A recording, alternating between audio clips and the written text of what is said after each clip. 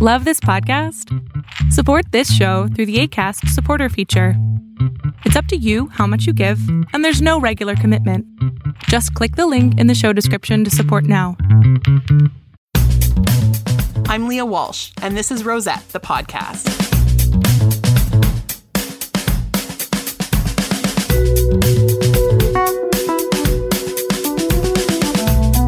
Hey folks, it's Leah here, and thank you so much for joining us today. You guys, this podcast has been so much fun, but you have made it so much more fun by going bananas over it, and I'm just loving it. And thank you so much for your support. I'm over the moon. There are no words, so I guess I won't try, but thank you so much. And I'm glad that you're joining me today. Thank you for downloading and listening. This is episode 2 in a series of 10 that I'm doing on the 10 principles of fair trade. And today we're talking about the second principle, which is transparency and accountability. And I want to be super transparent and say, I can see right through you. I know you love this podcast. I know you want to subscribe on Apple Podcasts and give me a 5-star review. So please do that. So lots of you have been doing that. Thank you so much. I really appreciate it. It makes a huge difference because I am a tiny independent podcast. So the fact that I'm if I'm gonna have any chance to compete with the big guys, I really need your help on this. So please do subscribe. Please do make sure that you're leaving a 5-star review. And always, as always, please email me at podcast@rosettenetwork.com if you have any questions, if you have any feedback, if you want to ask for, what kind of guests or topics we should be covering in future episodes. I will do my best to fulfill all of your podcast desires because you've made my little podcast so much fun and I really appreciate your support. So thank you so much again. I'm going to jump in to the second principle of fair trade, transparency and accountability. And for anybody who is not sure what that means, I'm just going to really quickly talk about what that actually means as a concept. So the idea of transparency, of course, is it's like, is it transparent? Like, can you see through it sort of in this conceptual way? So can you actually see what is there? Or is it like somebody's got this big steel door slammed in your face and you can't see anything that's behind it? That's sort of what we're talking about with transparency in that figurative sense of can you see the business practices that this company has in place? Can you see what's behind the curtain or can you not? Is it really locked up? Is this like a Fort Knox situation where you ask them questions and they're like, no, we can't talk about that. So accountability is a little bit different, but in terms of transparency, that's really what we're talking about is basically a piece related to how well we can access the information. Accountability is basically related to transparency, but not the same thing. So accountability is going to be, can you put things in place where you are held responsible for the things that you do? So the reason it's related to transparency is that we won't know what things you're doing if we can't see what you're doing, right? So the transparency is necessary for accountability, but accountability isn't necessarily required for transparency. So accountability says, okay, we can see you're doing A, B, and C, so we're going to hold you responsible for those things, whether they're good or bad. So really taking your time to make sure that the choices that you're making in your business or in your farmer cooperative or whatever it is are really in line with how you want to be perceived. So being really open, honest, and owning the things that you're doing really and being responsible for them and being able to take responsibility for them if anyone, wants to discuss them with you or what have you. So that's sort of what transparency and accountability is as an idea. I know it just took me 5 minutes just to explain the title of the show, essentially. But it's important because to understand what that looks like in practice, it's good to know what the end goal is. Really, the end goal is to hold people responsible for what they're doing. And the transparency is really a big piece of that. The best way I like to sort of illustrate this in a nutshell is that if you call up a big chocolate company, I'm not naming names. I'm not that brazen yet. I'll get there, I'm sure. But I'm not naming names yet. So you call up a big chocolate company. I'm talking about like not a fair trade company, just like a big, like mass produced chocolate company. And you call them and you say, hey, like, where does your cocoa come from? And you'll probably get an answer something like this. Oh, yes. Well, it's very sustainably grown and it comes from our partners in West Africa. And you'll say, well, okay, but where in West Africa? You know, that's a region, not a country. What do you mean by sustainable? And they don't tend to have great answers to these questions. Whereas you call up, you know, let's say a small fair trade organic company, like I'll use Camino as an example because they're local to me and we love Camino. So Camino, you call them up and you say, hey, like, where's your cocoa from? And they'll be like, oh, the cocoa from that bar is from this co-op in this country. And don't worry, Luis's wife just had the baby. They're both doing great. It's just a complete different kind of like feel, you know, it's like one is incredibly human and incredibly connected. And that's sort of what we're going for in fair trade, is that sort of like available information of like, we are recognizing that these are other humans and we have a relationship with them in some way because we can see what they're doing and we can see their humanity. When we haven't got that transparency, when you call up that huge chocolate company that's really disconnected, it's really hard for you to know who halfway across the world is making your stuff, much less care about their well-being. If it's out of sight, out of mind, it's really a lot harder to connect those dots for you, even rationally, but particularly emotionally. Whereas if you're like, oh, I've like actually seen videos of Camino visiting their cocoa producers and like, I want this guy to, you know, have a good life and I want his kids to go to school and stuff like that. It's really a lot easier for us to maintain that human connection. And that's the kind of connection that fair trade is really trying to go for. So what does transparency and accountability really mean? Well, in one sense, transparency and accountability is about being open and honest to customers. So if, for example, I'm going to go buy a chocolate bar, I can look at the package and I can see where it's from, how it was made. Everything on the package is honest and, you know, presented in not a deceptive way. If I call up the company, I can ask them questions and they will answer my questions and they'll answer them thoroughly in ways that suggest that they do not have anything to hide. And if I'm asking about sourcing, the supply chain, any of that, that they have concrete information about it. So it is that phone call to Camino. Where's your cocoa from? Oh, it's from this cooperative in Peru specifically. And they can tell me that. And that is sort of what we're looking for in terms of transparency. We really want to be able to trace every step of the way. And there's a really cool thing. If you ever have Ethical Bean Coffee, which is one of the Canadian coffee companies that I've had the pleasure of interacting with many times in my fair trade career, but they are really great for this because on their coffee packages, there's a little QR code. And you can actually take your phone and scan the QR code, and it will tell you not just what region that coffee is from. It will tell you specifically what farm that coffee is from.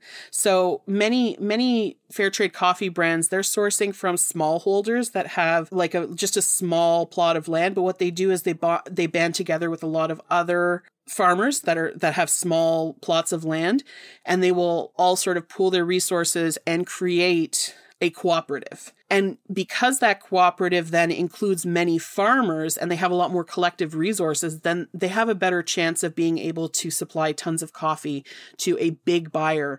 Whereas if this one guy was by himself, you know, in the hills of Guatemala or whatever, he would just sort of have to sell to whoever because he wouldn't have maybe the background, the knowledge, the access to information, the access to buyers, the access to maybe vehicles to get to market properly. You know, any of this stuff could impact his ability to sell to a good buyer. Whereas now that he's in a cooperative, they now have the collective knowledge of all the farmers in the cooperative. They have the collective financial resources, and they have the ability to share information with each other about like, hey, last season I tried this and my yield was way better. You can do it too. And now everyone in the cooperative can benefit from that information. So this kind of idea of sharing and being like very connected and making sure that, you know, that's really at the heart of what we're doing is very human. That doesn't mean it has to be everyone sort of lumped into a mass that is indistinguishable, because you can still scan the back of that coffee bag from Ethical Bean and you can still see that it was Luis's farm, not Miguel's, beside it that produced that Colombian roast or whatever. I don't know what their roasts are called, but this is really how nitty gritty the detail you can get into if you just insist on transparency, on understanding where things come from and documenting that. A lot of it is about documentation. And that brings me into a related element of the transparency and accountability, which is that fair trade producers, fair trade businesses, everybody along the supply chain of fair trade products is subjected to regular audits. If you're a company and you want to put a fair trade logo on your product, there is a fee that you pay. And so depending on the size of the company, that fee could be humongous or it could be tiny. It really depends on how many products they sell in a year and so on. But that fee goes towards things like being able to send somebody to the actual place of business where that company is operating and saying, okay, let me see your documentation of like, how much cocoa did you buy this year from the suppliers? How much did you pay them for that cocoa, to make sure that it's in line with the fair trade standards and all of that stuff. We'll get into pricing and everything later on. That's not the second principle. Today's the second principle. Patience. But it's got to be all documented. You have to know, you know, from which producers did you buy how much cocoa? From which producers did you buy how much coffee? From which producers did you buy sugar? Which did you buy? And to have all of that documented and how much you bought and how much you paid them for it. The other thing too is when you have a situation where there's that kind of transparency and accountability, then it makes for a really great trade relationship, because you're not constantly having this producer feeling like you're lying to them and you're just going to swindle them and so on. There's a lot more goodwill that you see happening between producer and buyer, which often in this case would be a company. So what that has as a benefit as well is that you see a lot of really long-term relationships. So like there are producers that work with Camino who have been working with Camino since Camino started. And so, and just to be clear, that's over 20 years ago.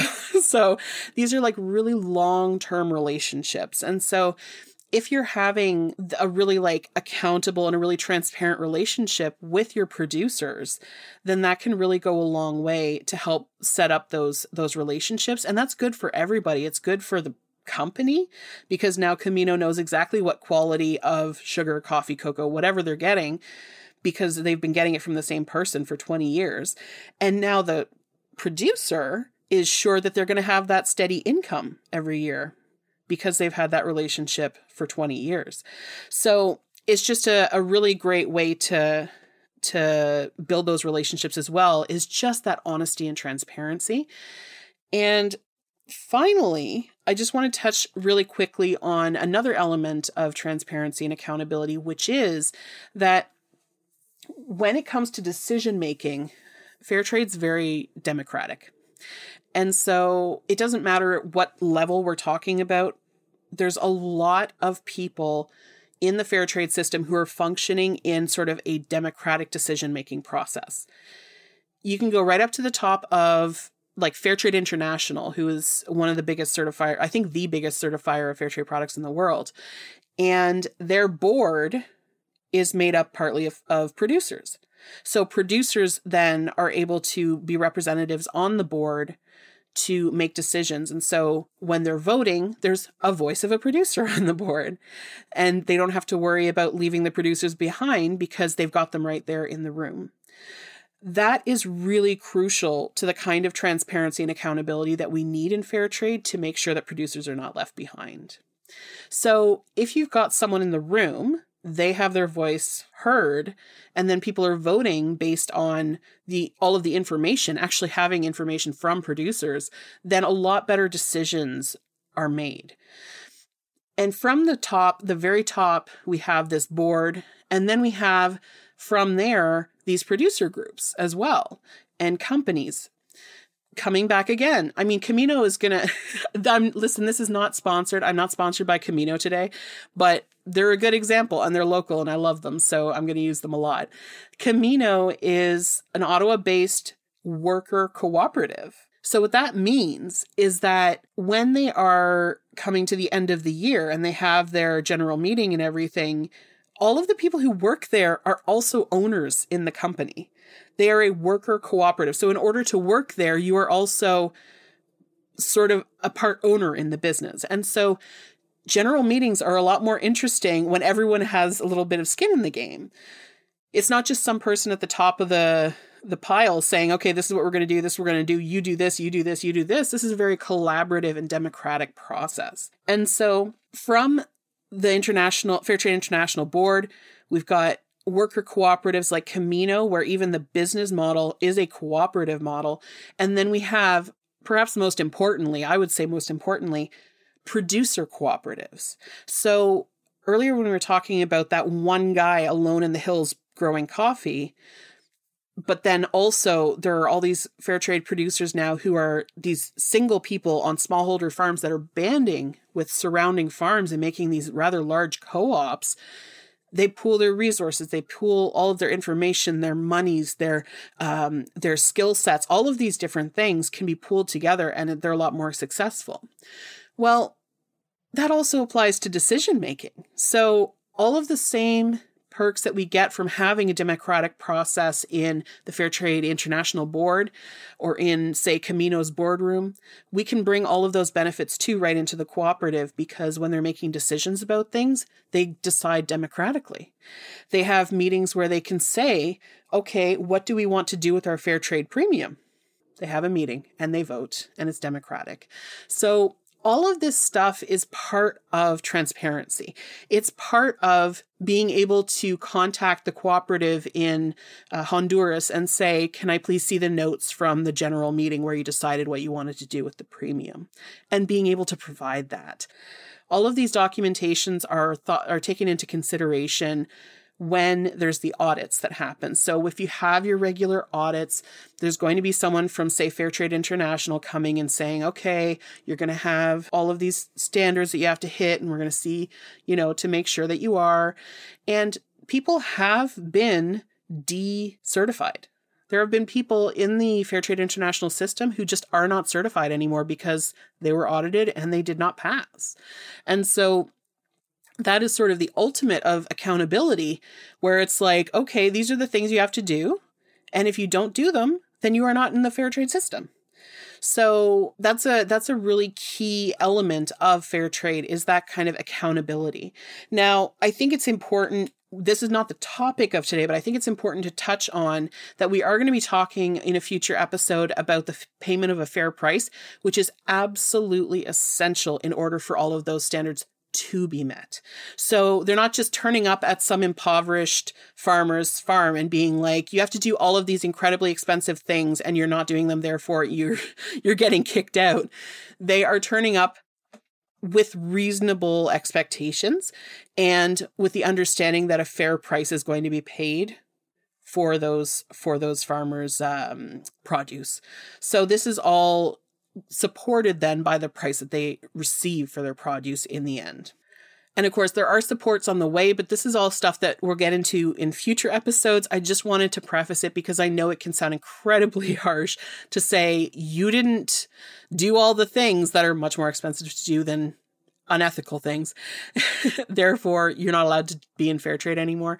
I just wanted to specify that it is a very reasonable system, and we will get into all the reasons why there are lots of supports and all of those things for producers. And I did say that you can get decertified, and I gave a producer as an example, but I actually do have personal knowledge of a business that was decertified as well. So you can get decertified as a business also. I'm not going to name names. It's the story was actually really confusing and really long, and I'm not here to sling mud at a business that I feel is still doing really great work. But there's absolutely ways that businesses can get decertified, and that is in place because we really do want these standards to be followed, because it's important that the company follow them. If they don't follow them, then they don't get the benefits of being able to say, hey, look, I'm an ethical product.